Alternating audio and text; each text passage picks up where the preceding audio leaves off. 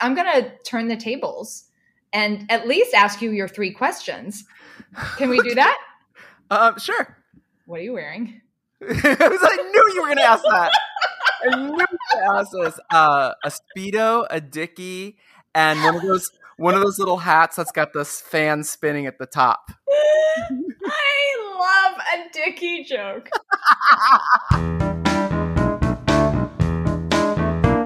I'm Faith Salie, and you're entering a world gone good.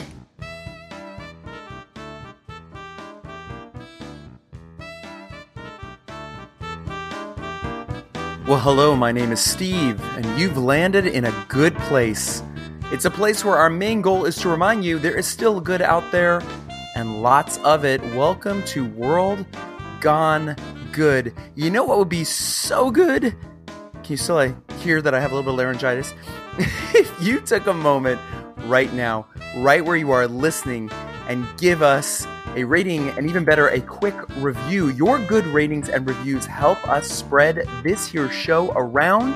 It only takes a second. Seriously, press pause, star us up, share a few words of what you like about the show, and for taking those seconds to do so this very moment, we say as always, thank you. Our 3rd anniversary show is coming up fast. You are 3 weeks away. That's right. On October 4th, we launch our 4th season. See how good that worked out? To celebrate, we have been diving in over the last 2 weeks of shows to reconnect with some of our favorite previous good guests by sharing their unedited, uninterrupted recordings. Have you checked out our last 2 episodes? In episode number 141, we feature Wicked's Wendy Worthington, her full conversation with me about theater and Broadway and all that good stuff. And in episode 142, we bring the holidays your way a little early yet again with my good pal Crystal Carson, sharing her oh so magical, completely true childhood Christmas story where, well, I don't want to spoil it. You need to go listen. You need to go listen to this one, especially if you have ever doubted if Santa Claus is real or not. Today, we present my friend, my muse, my wife in an alternate reality and or dimension where we are multimillionaires who solve crimes in our spare time. Emmy winner in this dimension, Faith Salie. You watch her on CBS Sunday Morning. You hear her on NPR's Wait, Wait, Don't Tell Me. You read her in her delicious real-life tome. That means book to you dum-dums. Approval Junkie. And you've heard her here on World Gone Good in episode number 1, number 15, number 61, number 100. She's like my favorite stalker ever. Or maybe I'm hers. We originally made this recording over 2 years ago. And we featured part of it on our 1-year anniversary show. This is the full conversation from start to finish, and it is a little creepy as fuck because she turned the tables, which you'll hear, and she asked me a few questions that I answered, and what I said actually came to be. In fact, she evenly jokingly references, she says something like, in 2 years from now, ... and it's now 2 years from then. And one of the things I talk about, well, actually 2 of the things are actually happening and have happened. Wow. Just wow.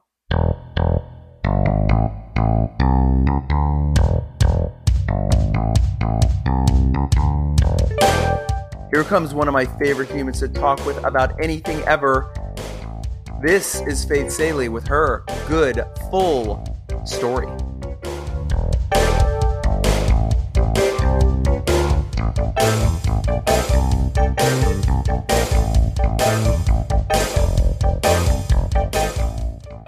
Well, it is 1 year later.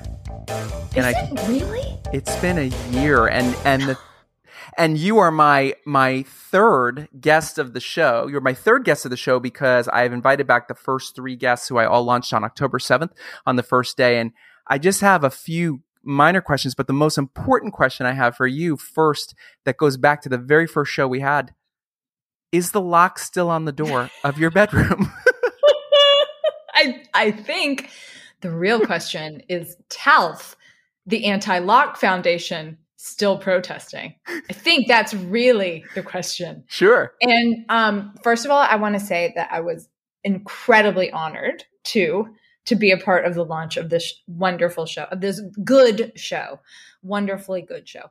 And second of all, I thought you might ask me that. So today, while I was making a Coca-Cola cake, in fact, I asked my children, hey, whatever happened to TALF? And at first, my son said, what? And I was like, what? And I said, the Anti-Lock Foundation. He goes, oh. And then, Steve, I have to tell you, I'm incredibly proud of my son's moment of self-awareness. He said, I was too lazy to keep protesting. And then my daughter, which is just so on the mark. That's 100% it. She was lazy. And then my daughter came over and she added this, which I didn't actually know. She said, I like the lock now, Mommy, because when Augustus is chasing me around, I can run into your room and lock the door on him. So yes, the lock is still on the door, and it is apparently being used as a self-defense mechanism among my children. That is amazing. I thought you were going to say they outgrew it. They outgrew TALF? Yeah, like I thought he was going to say something like, "Oh, I was like, oh, that was child's play." Yeah, yeah, yeah. I'm into much bigger things now, Mom. Yeah, no, he's just lazy. So it's there, and I'm here. That is amazing. I was, I'll tell you a quick little story that'll probably make you laugh on that note. I was my sister's wedding. I was 19. I had a girlfriend at the time. I was still not sure of my own who I was. And I had this wonderful girlfriend named Kathy. And my sister said, you cannot bring your girlfriend to the wedding. I don't want any girlfriend pictures in here because in 10 years she won't be your girlfriend. And then she'll be in all my wedding pictures. Yeah, my sister's awesome. So, no, but I mean, like, whatever. Looking back, I'm like, yes, probably. That's so interesting and frankly wise. Was that her way of saying, Steve, you're gay? It might have been. Okay. So I got paired up with Amy, who is now a grown woman, but she was 5 at the time. She was the flower girl. So I had to walk her down the aisle. It's whatever. But about 6-7 months later, more, I guess a year later, my sister got a house with her husband then, and we had this big party, and Kathy and I were together, and we were in college, and I walked over, and Kathy is sitting there laughing with Amy's mom, Linda, and I go, what are you guys laughing about? And she goes, oh my God, Amy just walked over here and introduced herself to Kathy. And Kathy very sweetly said, oh, hey, I heard you were in the wedding with Steve. And Amy smiled and said, yeah, I was 5 then. I'm 6 now. And walked away. And like Linda, a mic drop. I know, mic drop. Linda, her mother, was like so aghast and proud of her. Like at the same moment, she's like, I don't know if I should go discipline her or pat her on the back because that was amazing. We didn't have this term back in 1990, amount of shade that was thrown.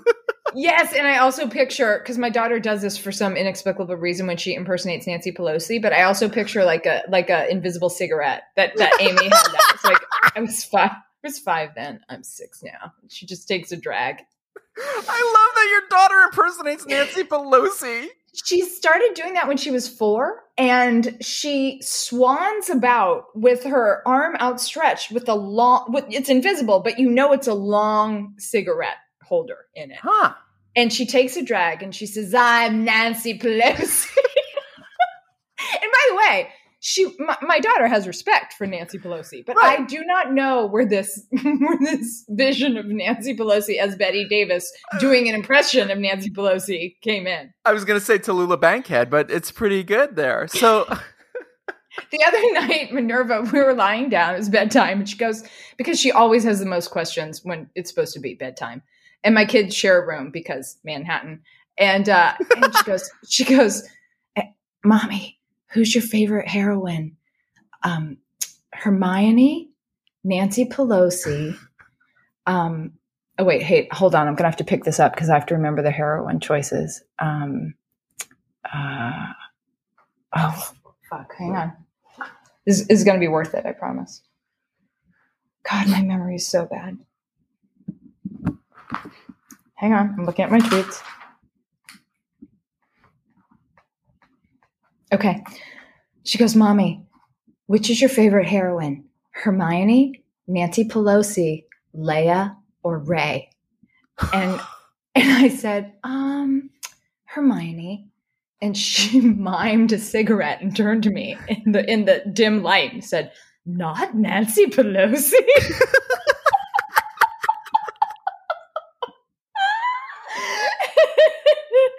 Oh, anyway. How do we get off on this tangent? That's our skill. It's a gift. That's a good gift. It is. We're gonna have a whole show called Good Tangents. Well, here's the main question and the main reason that I've asked all of my 3 guests to come back, and that is a very simple, broad question. You can tell me whatever the hell you want to tell me. I just would like to know. I'd like my listeners to know what has been good since we've last talked a year ago. I could tell you, I could put it in buckets and I could describe like macro good and I could describe some kind of epiphanies I've had and be long-winded. And I've decided instead to tell you one really specific good thing that happened that I think is so dramatic and wonderful. And even in thinking about it today, before I knew I would talk to you, it moved me to tears again. So almost a year ago, the month that the show launched, October of 2020, at the end of that month, it was October 24th, I believe. We were seated outside, of course, COVID, at a place called Bread's Bakery on 63rd and Broadway, West 63rd, which, by the way, you should know is named Sesame Street. It was officially renamed Sesame Street. Fantastic. We were seated outside with my 104 and a half year old friend, Ruth Rosner. And Ruth is a salty, amazing friend. She says fuck a lot, which I love about her. She's fallibly spiritual. She's a secular Jew. She'd tell you she was raised like Marxist socialist, and she ran away from home when she was 20 to go join the Communist Party in Europe and kissed Ernest Hemingway on the boat over, and then came back because it wasn't really a great time to be a Jew there. And I'm just giving you this for color. Sure. And she's super political. Like she's sharp as a tack, and she knows more. I mean, she watches MSNBC. She loves Don Lemon. She knows more about politics than you or I. And her recall, if you were like, okay, name the senator from Indiana, she'd know both of them. And she got sober when she was a kid, as she says, which is when she was 73. And she runs 2 AA groups on Zoom. And she calls her groups All My Children. Isn't that amazing? Yes. Yeah. So ever since I met her, and I met her when she was 101, it was soon after Donald Trump became president, and she has been talking to me about incipient fascism in our country ever since then.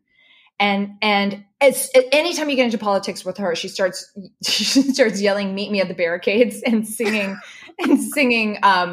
the, what's it called? Is it the Internationale? How do you say that? Isn't that what it's called? Yes. The communist. It's like the communist fight song. The Internationale. And the is it called the Marseillaise?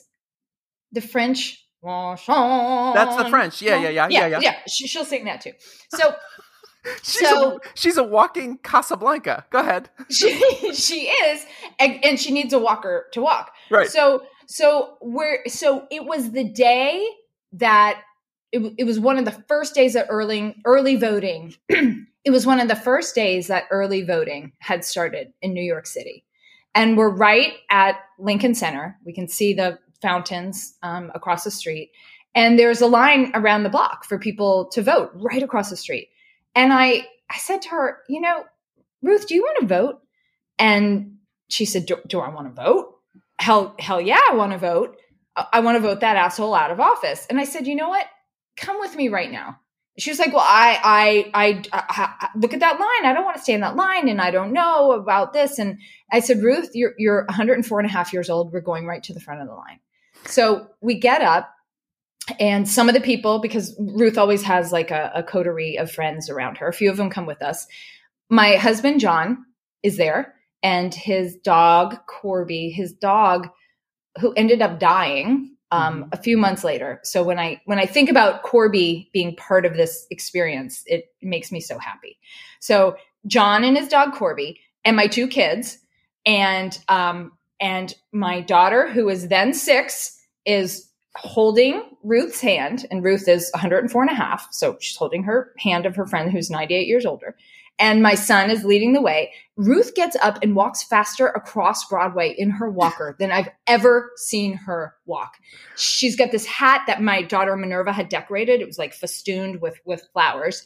And as we're walking over, I have this idea. I'm no cinematographer, but I'm no filmmaker, but I thought I have to chronicle this. So I'm trying to, get people to move aside, help her cross quietly. I'm trying to help her cross safely. I'm trying to hold my camera horizontally, as one does, and I'm interviewing Ruth.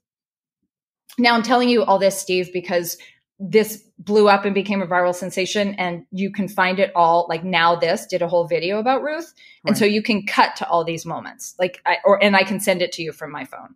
So I'm interviewing Ruth as we cross the street, and I say, is this the most? I didn't even ask a leading question. I said, how do you feel about voting today? And she said, this is the most important vote of my lifetime. Like, not World War I, not World War II, not during the Cold War, none of it. This is it. This is what it comes down to. And she crossed the street, and we just said to all the people in front of Lincoln Center, I said, 104 and a half year old coming through, and people just, they moved out of the way and like, woo, you go. So we go to the front. We tell them, this is Ruth. She's 104. Nobody asked to see her ID at that point. We go in, and the volunteer poll workers are incredibly moved. And Ruth has to get out her license, and it says 1916. And, she was born 4 years before women had the right to vote. Yeah. And I just, gosh, I'm getting emotional now. Like, I just think this is, and I see my daughter holding her hand. And I just think this is history. This is history. Or as my son would say, this is her story.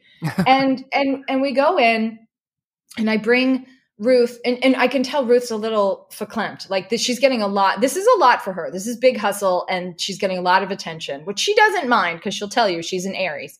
But this is a lot for her, and so I bring her over to the little booth, and I look away. I very visibly look away so everybody knows I'm not directing her vote. And we walk out. And as soon as we walk out into the sunlight, hundreds of people start clapping. And Ruth stops, and she puts her head in her hands, and she just sobs. And she's so overcome with emotion about what she has just done, and about the community celebration of it.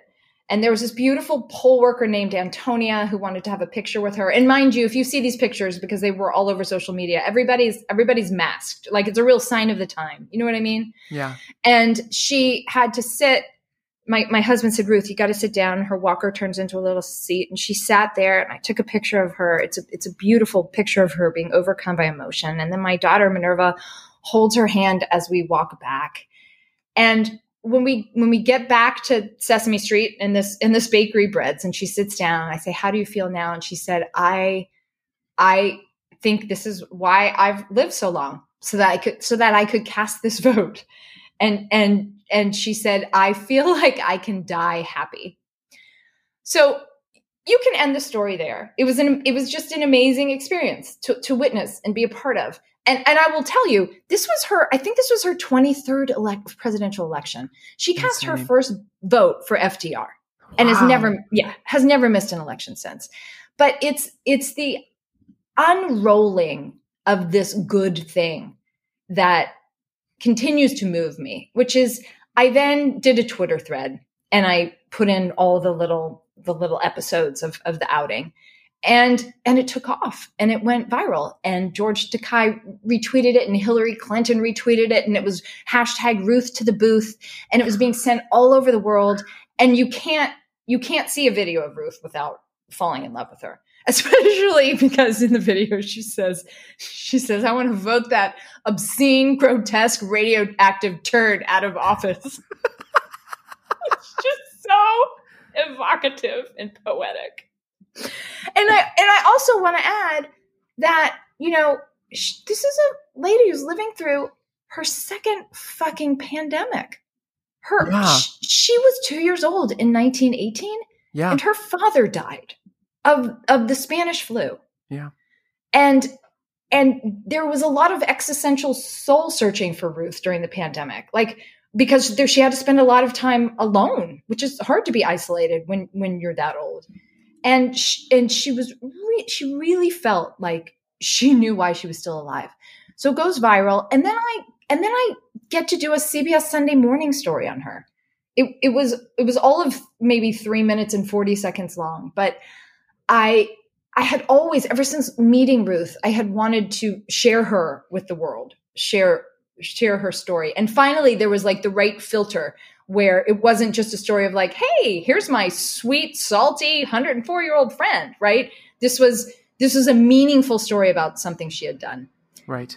And I will also say that one of the things I have always loved about Ruth is there's a part of her that's so vulnerable and insecure. And I know that she desperately wants approval. And then she makes fun of herself for it. I mean, look, she's an addict, she wants instant gratification. Right. And I remember when I first met her, I thought, wow, this is my new 101-year-old friend. And I want to sit at the feet of a wise old woman who is thoroughly enlightened, who will share with me the secrets of life. And I very soon learned that that's not how it works. And instead of finding discomfort in that, I kind of found comfort. Does that make any sense? No, that makes total sense. I mean, it makes total sense because I think we have this idea that when we're young, that the elders, they've got it all figured out. Yeah. Our parents have it all figured out. The grandparents have it all figured out. And then we don't understand as kids, why is that guy so mean? Why is that guy yelling? Why is that person crying? We don't understand. They should have it all figured out. They've reached that level, right? But we're all still human, and we all still want the same thing. We're all still, yes, we do. And it feels good when strangers cheer us, and it feels connected to be part of something bigger. And I don't know, there's just something liberating about knowing Ruth and knowing that we're all still figuring it out. And the strength with which she holds my hand sometimes, it's like she's clinging to connection. And so I tell you all that about she's so both strong and vulnerable at the same time. And I tell you all that to tell you that she later told me, privately, without me videotaping it, she thanked me because she said, I think I don't deserve the thanks, but she thanked me for giving her the opportunity to vote and then amplifying her story. Because she said, I don't know why I've been allowed to live this long. I should have drunk myself to death many times before now. She doesn't feel good about the way she was a mother. And sometimes she feels uncomfortable with the way that people love her. Sometimes she'll say, why does everybody love me so much? Right. And she said, I feel like at this point in my life, 104 and a half years in, I know I had a purpose. She was awestruck that she inspired people all over the world. And it was an astonishing thing to witness. I am far too humble, and she is far too generous to say that I gave her that. she kept thanking me for it. And that's not what I wanted. It was a gift for me to witness the feeling of purposefulness that took this woman over 100 years to feel. And it gave you an opportunity to share some good just for the sake of sharing good. Percent. Yes. It was all good. Every part of it was good. It was community. It was young and old. It was history. It was making a difference. It was so, so good. And I got to tell you, Steve, she has the whole time I've known her since she was 101 to 104, which doesn't sound that long, but is when you're that old. She's been so spry. And in the past, I'd say 6 months, she's deteriorated really, really fast. Yeah. And she doesn't even use a walker anymore, pretty much against her will. I was like, Ruth, I'm buying you a wheelchair. Okay. Just so you will come out. And so I don't want to call it a swan song, but let's be realistic.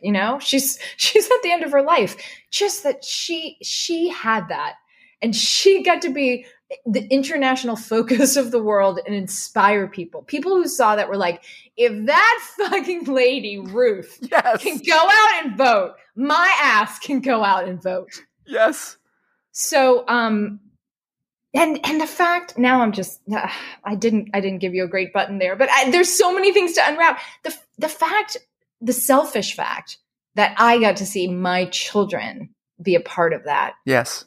Oh, so that's a lifetime that will stay with them, and that will stay with them forever. And it's those much like, when for many of us, it's, the teachers that we had that always make us smile and we think back to, and, in the smallest of ways, who noticed us that day. And I had those moments, and I in turn have had my performance moments where in a small, you've been on stage yourself, when you connect with an audience and that wave starts and we're all in it together, it is the most glorious sensation. And when people leave, and the greatest compliment that someone can give you when you step off a stage is they can't even tell you their favorite part, because they just enjoyed all of it. And it was just that common experience. So you had that's been the goal of this podcast. The goal of this podcast has been to spread some good, to remind people there is good, and to share the commonalities. I can't tell you how many times friends of mine text me, or my best friend Lisa will call me and go, "Oh my God, let me tell you the moment in your show that I felt like you had a camera on me. Because that person said this thing." It's that connectivity. And that's that thing that we still need. And that's an amazing thing about a podcast, period, is that there's this connection that we're experiencing right now. It's more than reading an article or listening to music. It's like we're having a friendship. I know you, you know me, but I don't know you. I've never met you. I live in South Africa. I live wherever the hell I live. Yeah, but there's this implicit invitation, right? Yes. Yeah. So I just keep getting the image of when I've listened to World Gone Good over this past year, I felt like I was bobbing along. I'm bobbing along on a sea of happiness, right? You're just invited to just jump in and bob along with people's stories. And you're right. It's those moments. That's what's so amazing about storytelling, right? And about people telling their truth, is that it's so specific. And the specificity and the vulnerability and the honesty are what make it resonate and make it universal. It's like a magical paradox. It is. And I thank you, because you are you're my most visited guest to this podcast. You've been here 3 times. This is your third time. Wait, it's my third time? Mm-hmm, because you were part of my Christmas show. Oh my gosh, that's right. Oh my gosh. Thank me. I thank you. Oh, thanks. See how soon we forget. Sorry. You know what? I've been making so many appearances on World Gone Bad that I just forgot. It's called World Gone to Shit. It's not. Yes. It's not as fun as yours. No, there's no masks on that show, and you have to own a gun. There's a lot of things you need with that show, but that guy's numbers are really huge. So good for him. Good for him. Don't tell him I'm vaccinated. They won't ask me back. Well, he doesn't listen to this show. No, he doesn't. So yeah, I hit on the little fact about Corby too. Like when I see Corby in the video, it makes me happy and sad. Yeah, that's sweet. So there you go. You have that story. That's perfect. So have you gotten to tell your good stuff? I mean, here and there. You sneak it in around the edges, right? Well, because you try to make, you do this. You try to make the guests you do it in a different way, the focus, but you still want to ask the questions and get the stories. It's a little different with podcasting because you want to have the connectivity that going on. And when you have a really good guest and you can both laugh about something and, like we're doing and jump on each other and just be like, oh my, no, but I can jump in here. And so, yeah, kind of, yeah, I guess. I don't know. I think I speak for most of your listeners, which is that you're a wonderful interviewer and you're wonderful at eliciting stories and allowing people to blossom. But I think everybody wants more of you. I think we all need more of you. So I'm going to turn the tables and at least ask you your 3 questions. Can we do that? Sure. What are you wearing? I knew you were going to ask that. I knew you were going to ask this. A Speedo, a Dickie, and one of those little hats that's got the fan spinning at the top. I love a Dickie joke because it just means that you're in our age group. I know, and I don't know people call it a mock turtleneck. It's not a mock turtleneck. It's a Dickie. It's a Dickie. And when you said Speedo and then Dickie, it made me think of so you put my mind in the bathing universe, and it made me think of those rash guards that people wear for sun protection. It made me think of like a Dickie, like a rash guard Dickie, so that you get like with Speedo and a Dickie, you get like the weirdest tan. It's amazing. Wait, so for people who don't know, a Dickie isn't just a mock turtleneck. Like a mock turtleneck, that's just a little half-assed, turtleneck like on the. A Dickie was like, and maybe they still make them, was like half a top of a shirt that you tuck into your other stuff. Right. I don't know. I guess in the ages of Zoom, there could be a use for a Dickie, but World Gone Dickie. Okay. So, you ask people where they can find you. And I mean, we know we can find you right here on the podcast, right? But yeah, here I am. Where do you want? If I asked you that in 2 years, what do you want your answer to be? The governor's office of California. No, I'm kidding. Where can people find me? Well, come join us, anytime in social media. You can find me. I am at Such a Good Steve and at World Gone Good Podcast on Instagram, which we've promoted before. I'm at World Gone Good, the number 1. So just World Gone Good 1 on Twitter. Okay. And then, of course, I'm on Facebook. You can find me. There's lots of Steve Silvermans, but I'm the one in the Dickie. That's how you know how to find me. I mean, come on. Was there a World Gone Good without a 1? So there is one, but there's nothing on the page. It's one of those. What the fuck? I know. Those good squatters. Or it could be me. It could be one of those situations where I did it and forgot I did it and didn't remember the password. I'll just put a 1 at the end. But no, I guess my question was like, where do you want us to find you in? What's the next thing? Or do you want to be doing this in 2 years? There's a lot of people to talk to about the good stuff. Of course. Would you want this to be a YouTube show? What would you want to? Is there another podcast that you've been incubating? I always say that I do things as long as they stay fun. As soon as they stop being fun, I stop doing them. And perfect example is how you and I met. So glad you don't have children. I know. They're like, your 2 would already be out. You're not fun anymore. I need you to go.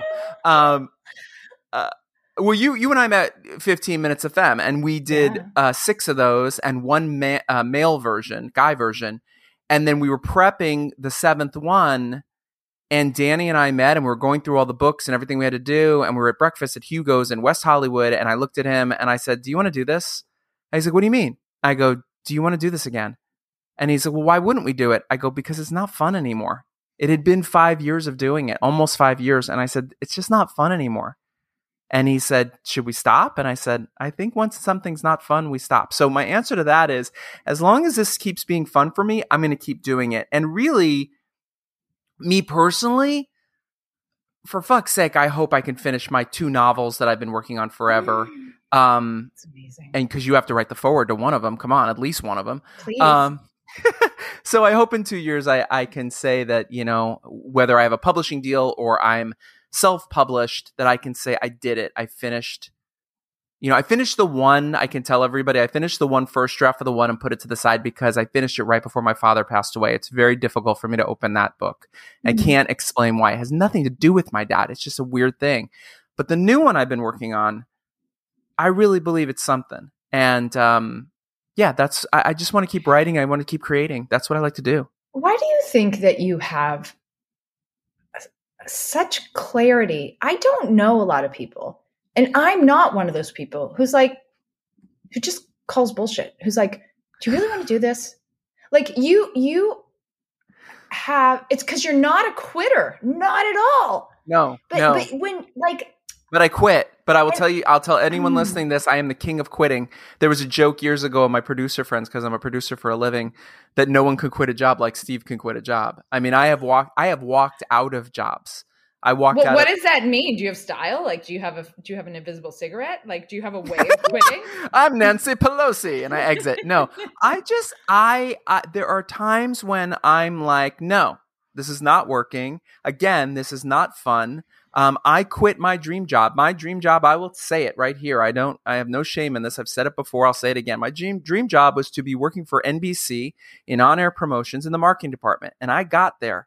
And the first 2 weeks were amazing. And the next almost 2 years were a horror show, to the point that I just said, I can't do this anymore. And I resigned. Everyone told me crazy. My dad was like, "You don't even have another job. You got to get another job. You got to get another job." Well, I resigned. I gave them 2 weeks notice on a Monday. They walked down and they told me, "You can leave now." They got a security guard to walk me out, which made me laugh. Like, what am I going to do?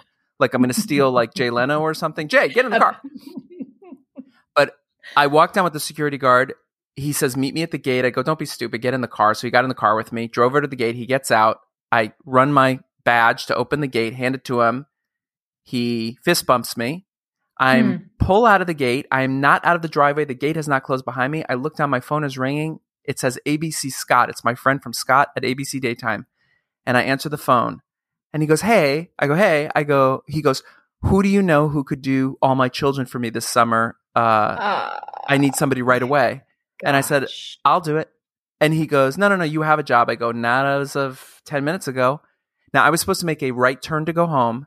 He goes, "Get over here." I make a left turn. I meet him for lunch, and I had a job. And so for any person... I wish you could see my mouth. My jaw has dropped, and my face is all squinched up as I pay attention to the details. This is astonishing. Go ahead. This is a true story. Any person out there listening, and I've told this story on here before, who's sitting there going, "Oh, well, he's just lucky," or, "Oh, things just work out for him." No. The truth of the matter is, when you expect change, you have to make change. It doesn't always work out the way I did, but my God, was that amazing to call my dad that afternoon and say, "So, funny story." Good news first or bad news? Yeah. Right. So I quit. And you remember you told me to get a job? He couldn't believe it. But then he said, my mother kept screaming in the background, "I believe it. I know you. I believe it." And that's the thing, is that I really have always been the person who, as you and I have always discussed, smile with a lot of people. I think a lot of things. I let you say what you need to say because that's your thing. And then I go do my thing, and we're all going to be okay. But that's been a theme throughout the whole first season. Oh, wait, how many seasons have there been? Just one. Okay, this whole year has been one season. Okay, yes, but that's been a theme throughout the whole first season of World Gone Good. It has been often people's stories of betting on themselves. Yes. There's that Anais Nin quotation. You know, she was a fabulous French lesbian.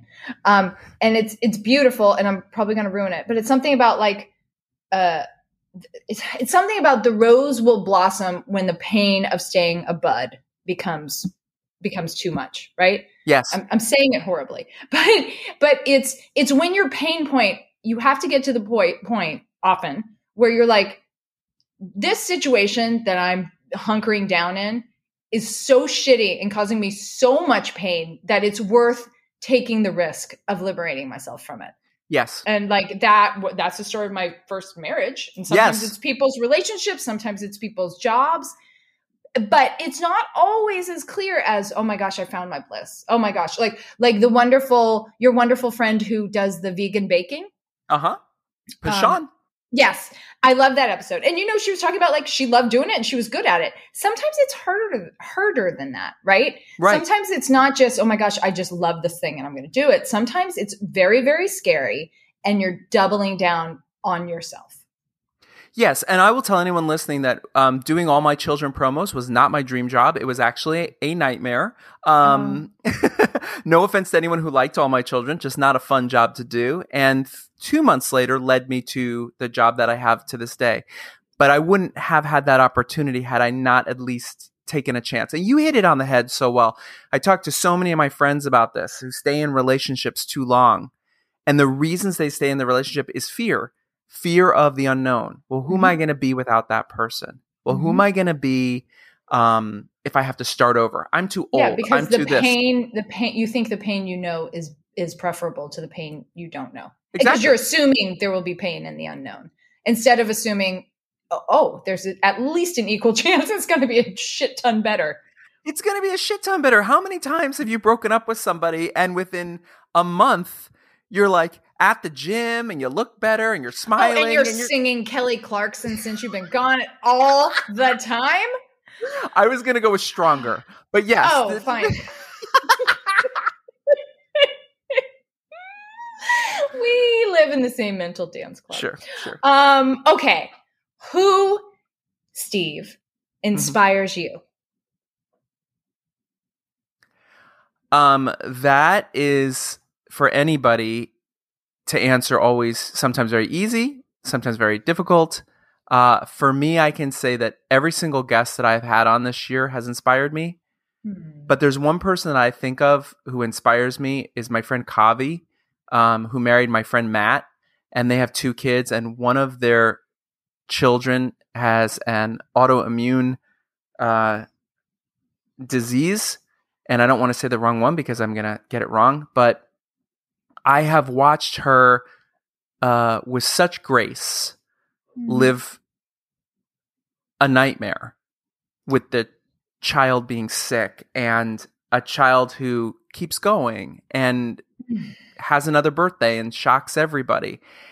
And watching how she handled the pandemic, watching how when Matt and his daughter had COVID-style flu, she had to get her son out of there immediately and find another place in Brooklyn to live immediately. That was just them because he couldn't. I mean, it was insane. And then all of her, they didn't know. Did they have it? Did they not have it? 10 days of, locking down, and her also holding a job and wanting to have a life and be a happy mom and be a happy wife. And I'm always so impressed with her, and I've invited her to be on the show, and she said yes, and then she said no, and I told her, no, you do it when you're comfortable, because as we've talked about, she's not, quite sure what she wants to share just yet, and also just how she feels, but she is one of the most magical people that I know, and just any time that I feel like, God damn it, why are gas prices so high? God damn it, why is there a line at this store? Right. I think of her and I go, you have the basics. You have a home, you have running water, you have a place to sleep, you have food to eat, you have people who love you, and you're infinitely blessed. Infinitely blessed. Just the fact that you have running water puts you ahead of billions of people. And you don't even think about it. You No. think about it when the water goes off. That's right. And the people in Flint, Michigan certainly are thinking about it and have been for way too long. But it's people specifically like my friend Kavi who, when the world deals them so many difficult cards, still sends me hilarious videos and pictures of the kids. Like they're just regular kids and they're just a regular family. And she's exactly the type of person that we would all say, like, she's a fucking hero. And those people are like, I'm not a hero. No. I'm not a hero. No, you can't come. I'm just like, you would do the same, they say. Or I'm just, I love my kids. And no, she's a hero. Yes. She's a hero. And I love, sorry, go ahead. No, I agree. And every one of us is dealing with something, and it's so important to remember the extreme of like what you're dealing with, what I'm dealing with. I'm the guy who, I was 29 years old and I got sick and they didn't know what was wrong with me. They thought it was my equilibrium. They thought it was all sorts of things. I kept literally passing out. I kept like having to lay down on the floor because the whole room would start spinning. And we couldn't figure out what it was. And because of the stress of all 29, I got alopecia areata and all my hair fell out. I'm talking everywhere, everyone. My eyebrows, my eyelashes. Oh my gosh. You don't realize what your eyebrows do. Your eyebrows protect you from being blinded by the sun. Your eyelashes protect all that dust and stuff that's outside. And I looked like Powder from the movie Powder. Yeah. But I was also 29 years old and not ready to handle any of this, but sort of it all happened overnight. Well, we found out what was wrong with me. It was a lizard. Listen to me. It was a lizard. No, it was a liver disorder, which is a bilirubin thing. And it's Ashkenazi Jewish, heritage, blah, blah, blah, genealogy. And my hair started coming back. Of course, thank God I had to go to a specialist and it came back everywhere, except it came back fully receded. So about a year later, I had hair, but it was like way back on my head. And so then I just kept shaving. 30 or whatever. Yeah. And so I just kept shaving my head. And people tease me all the time, hey, cue ball, hey, Baldy. And like I did something wrong, and it was very hard to see pictures of myself. And now at 51, I fucking rock this shit because I've been dealing with it for so long. But it was hard enough being not feeling well, but then not physically looking well. And I remember that time of being handed that, but still just had to go to work, had to have a life, had to do all those things. Yeah. And there's people who get alopecia. There was a woman on the first night of 15 Minutes of Femme ever who did an entire show where she took off the wig, took off the eyebrows, took off everything because she had permanent alopecia. Yeah. She was stunning. Wow. She did this monologue about it and sat at a makeup table and faced the audience and took it all off and everybody gave her a standing ovation. She was amazing. Yeah. And I think of her and I thought to myself, holy shit, like mine came back and yours didn't. It's like, it's perseverance. It's that's what inspires me is perseverance. And grace. You use the word grace. And grace. That's such a elusive. Yeah. I want to live my life with grace. I so rarely do, but that's right. Thank you for sharing that. Kavi sounds amazing. And just telling us about her story and your story is, it just gives perspective. Yeah. You never know what anybody is going through. So be good, as I like to say. Yeah, that covers it. Yeah. So you know what's coming. Tell us something good. Something good.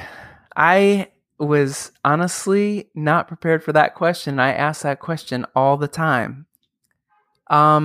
Something good right now is, for me, living right in the moment of where I am and being good with it. The flip switched when COVID happened It wasn't even like we, walked into a pool that, had a nice slow, um, what word am I looking for? Dip to get into it, just slowly. Gradation. Yes, gradation to get in. It's just, we were all thrown into the pool and it's 85 feet deep and felt like we're drowning. And in the last year, I've just really been happy in the moments that I get to spend right in the present. And I really work toward that. And that's what I think is so good, is time is such an amazing thing. It's like everything we've already recorded, it's already been recorded, it's already happened. That's the past. Mm-hmm. And the future that we're all striving for hasn't happened yet. But even what I just said, that's over. That moment is gone. Your brain will explode. It's kind of like when you start thinking about, am I breathing? Sorry, everybody who's who's now going to go, oh God, am I breathing? But that's the good to me. It's being present. It's being mindful. And it's just being okay where you are. And I'm not the best person all the time. And I have an ugly side, just ask my husband and or my dogs. And I don't always say the right thing. And I make wrong moves. And I've made wrong moves, like all of us, that I'm still obsessing over, that happened when I was 11 years old, right? But it's just, for me, as the good is just that motorcycle just went by and I'm going to keep it in and I'm fine with it. Mm-hmm. And that's good too, right? That's good too. It's real. And that's, to me, what's good. And that's been the real joy of doing this podcast in the last year and connecting with everybody. And I'm so thankful for everyone who said yes. And you know what? I'm thankful to the people who said no, because a lot of people said no. Oh, quite a few. Really? Some friends and some strangers. And Did they give reasons why? Sometimes yes, sometimes no. I've asked some famous friends. I've asked some famous strangers. I completely understand when they say no. But I respect that. And you do? Why do you think people say no? I don't know. Maybe, in the beginning when I first started doing this, I recorded 16 or 18 interviews all at once. It was fantastic. I was like, I'm a producer, so I prepped like 12 shows and put them up on this, calendar system that that I work off of through Simplecast, and like scheduled everybody. And I was like, holy shit, I got like 3 months worth of material. I don't have to do anything. But I think at first people didn't know what this was about. And amazingly, over the last year, people started coming to me. Mary Welch Fox Stasic from HGTV, they came to me. That's not a real name. It is. Listen to the show. She's amazing. Wait, say all those names again. They all belong to one person? Mary Welch is like Mary Lou, Mary Alice, Mary Beth. So Mary Welch Fox was her maiden name. She added stop with the maiden name. That's not a real thing. There's a birth name. We are not living in the Middle Ages. Go ahead. She decided to keep her real name, and then she added on her husband's. Yes, and she recorded from the master suite in her home. The masters. I think we're supposed to call that the primary bedroom. I'm gonna keep coming as many archaic statements as I can make. Wait, hold on. Did Mary Welch, real name, husband's name, patriarchy name? Did she also ask her husband to babysit while she recorded? I think that she actually recorded. Please go listen to the show. It's a really fun show. I'm sure she's wonderful and hates me now. No, you two would get along great. You guys would get along great. You're both in the same business, and you would find her hilarious. She's hilarious. But my point being is that I've had people reach out to me, which is so great. I had a publicist friend of mine call me and say, "Hey, I'm representing this company called Life Elements. They're a CBD company. Would you want to have them on your show?" And I have on my list of wants is I wanted to do a CBD show, like the good of CBD. So I was like, oh my God, the universe hears you. The universe listens. So yeah, some people said no. And I'm not going to name all of them. All right, I'll start with the list. The first person said no. I'm okay with it, because that to me is such an important lesson in life. It is okay to say no. It is okay. You have to say no. And in the interest of supporting your tell me something good, which is talking about being comfortable and embracing the present. I have a friend named Heather who created a hashtag years ago, which is "Thank you for not wasting my time." So when people say no to you, when you are rejected, when people ghost you, whatever it is, thank you for not wasting my time, right? Isn't it the most amazing thing? I've said this on the podcast before. When someone in New York says yes, they mean yes, they're going to be on there on time. You better have food ready and we're going. When they say no, it's fuck no and don't ever ask me again. In LA, when they say yes, it's no. When they say, let me think about it, it's no. And no one in LA ever says no. Because that's just how it is. You know from working in the industry, and I know from working in the industry, as you go in and you pitch something, they don't say no. They go, thank you so much for coming in. We're going to consider this. Thank you so much. I'm going to bring it to my team. Right, we're going to bring it to the team. Let's let the team bandy it around. And if you're lucky, I know and you go in, you're going to pitch one thing, 5 things, whatever. These people take pitches all day long. This is what they do for a living. Their job is to say no. Their job is to find that diamond. But the great thing is when somebody says yes, you just go, oh my God, wow, when? What? Let's do this thing. Let's do this thing. So, I mean, the craziest one for me, I'll tell you really quickly, was Aaron Murphy from Murph's Life. I reached out to him and he was like, yeah, I can do it right now. And I meant like in a couple weeks. Oh, yeah. And 5 minutes later, we were recording. Oh, and that's so good. Yes. So good. Well, I think the only way to wrap this up is to say thank you for not wasting my time. Because talking to you is so it's soul filling. It's so soul filling. And everybody who listens to this podcast knows that. You leave fuller. Well, thank you. I appreciate that. That's very important to me. And again, thank you to you for my pleasure saying yes to me over and over and over, except for, will you marry me? You said no. Oh, no. You asked me and I said no. That's what happened. Because your sister told me that if we had wedding pictures, we would not. we would look back at them in a few years and have cut each other. Regret. Such regret. Oh, that was good.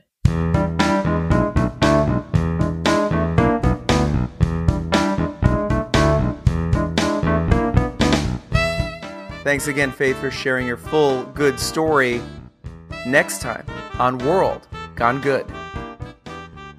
I really wish that more people found a pastime that they enjoyed, because you'll always have a path out of darkness if you do that. There were certain friends that wanted to hear my stories, and when I would speak to them on the phone, they'd say, well, do you have another story? And certain friends would say, I think you've got something here. I think this is, you need to do this. You need to put this up somewhere. Who's up for celebrating our 3rd anniversary? That's right, my good friends. On Wednesday, October 4th, we are getting our party on as we launch Season 4 of World Gone Good. My best pal Lisa returns to join me as we look back at some of our favorite good moments and preview some of our upcoming ones. You just heard 2 of those good upcoming guests, Julie McGuire and Rebecca O'Brien, and we've got more, so much more good to share, including a few more cutting room floor moments, and also perhaps even a very special surprise guest that I'm working on. I'm working on it. Ooh la la. Well, we will be back with our all-new Season 4 starting Wednesday, October 4th. Until then, be good.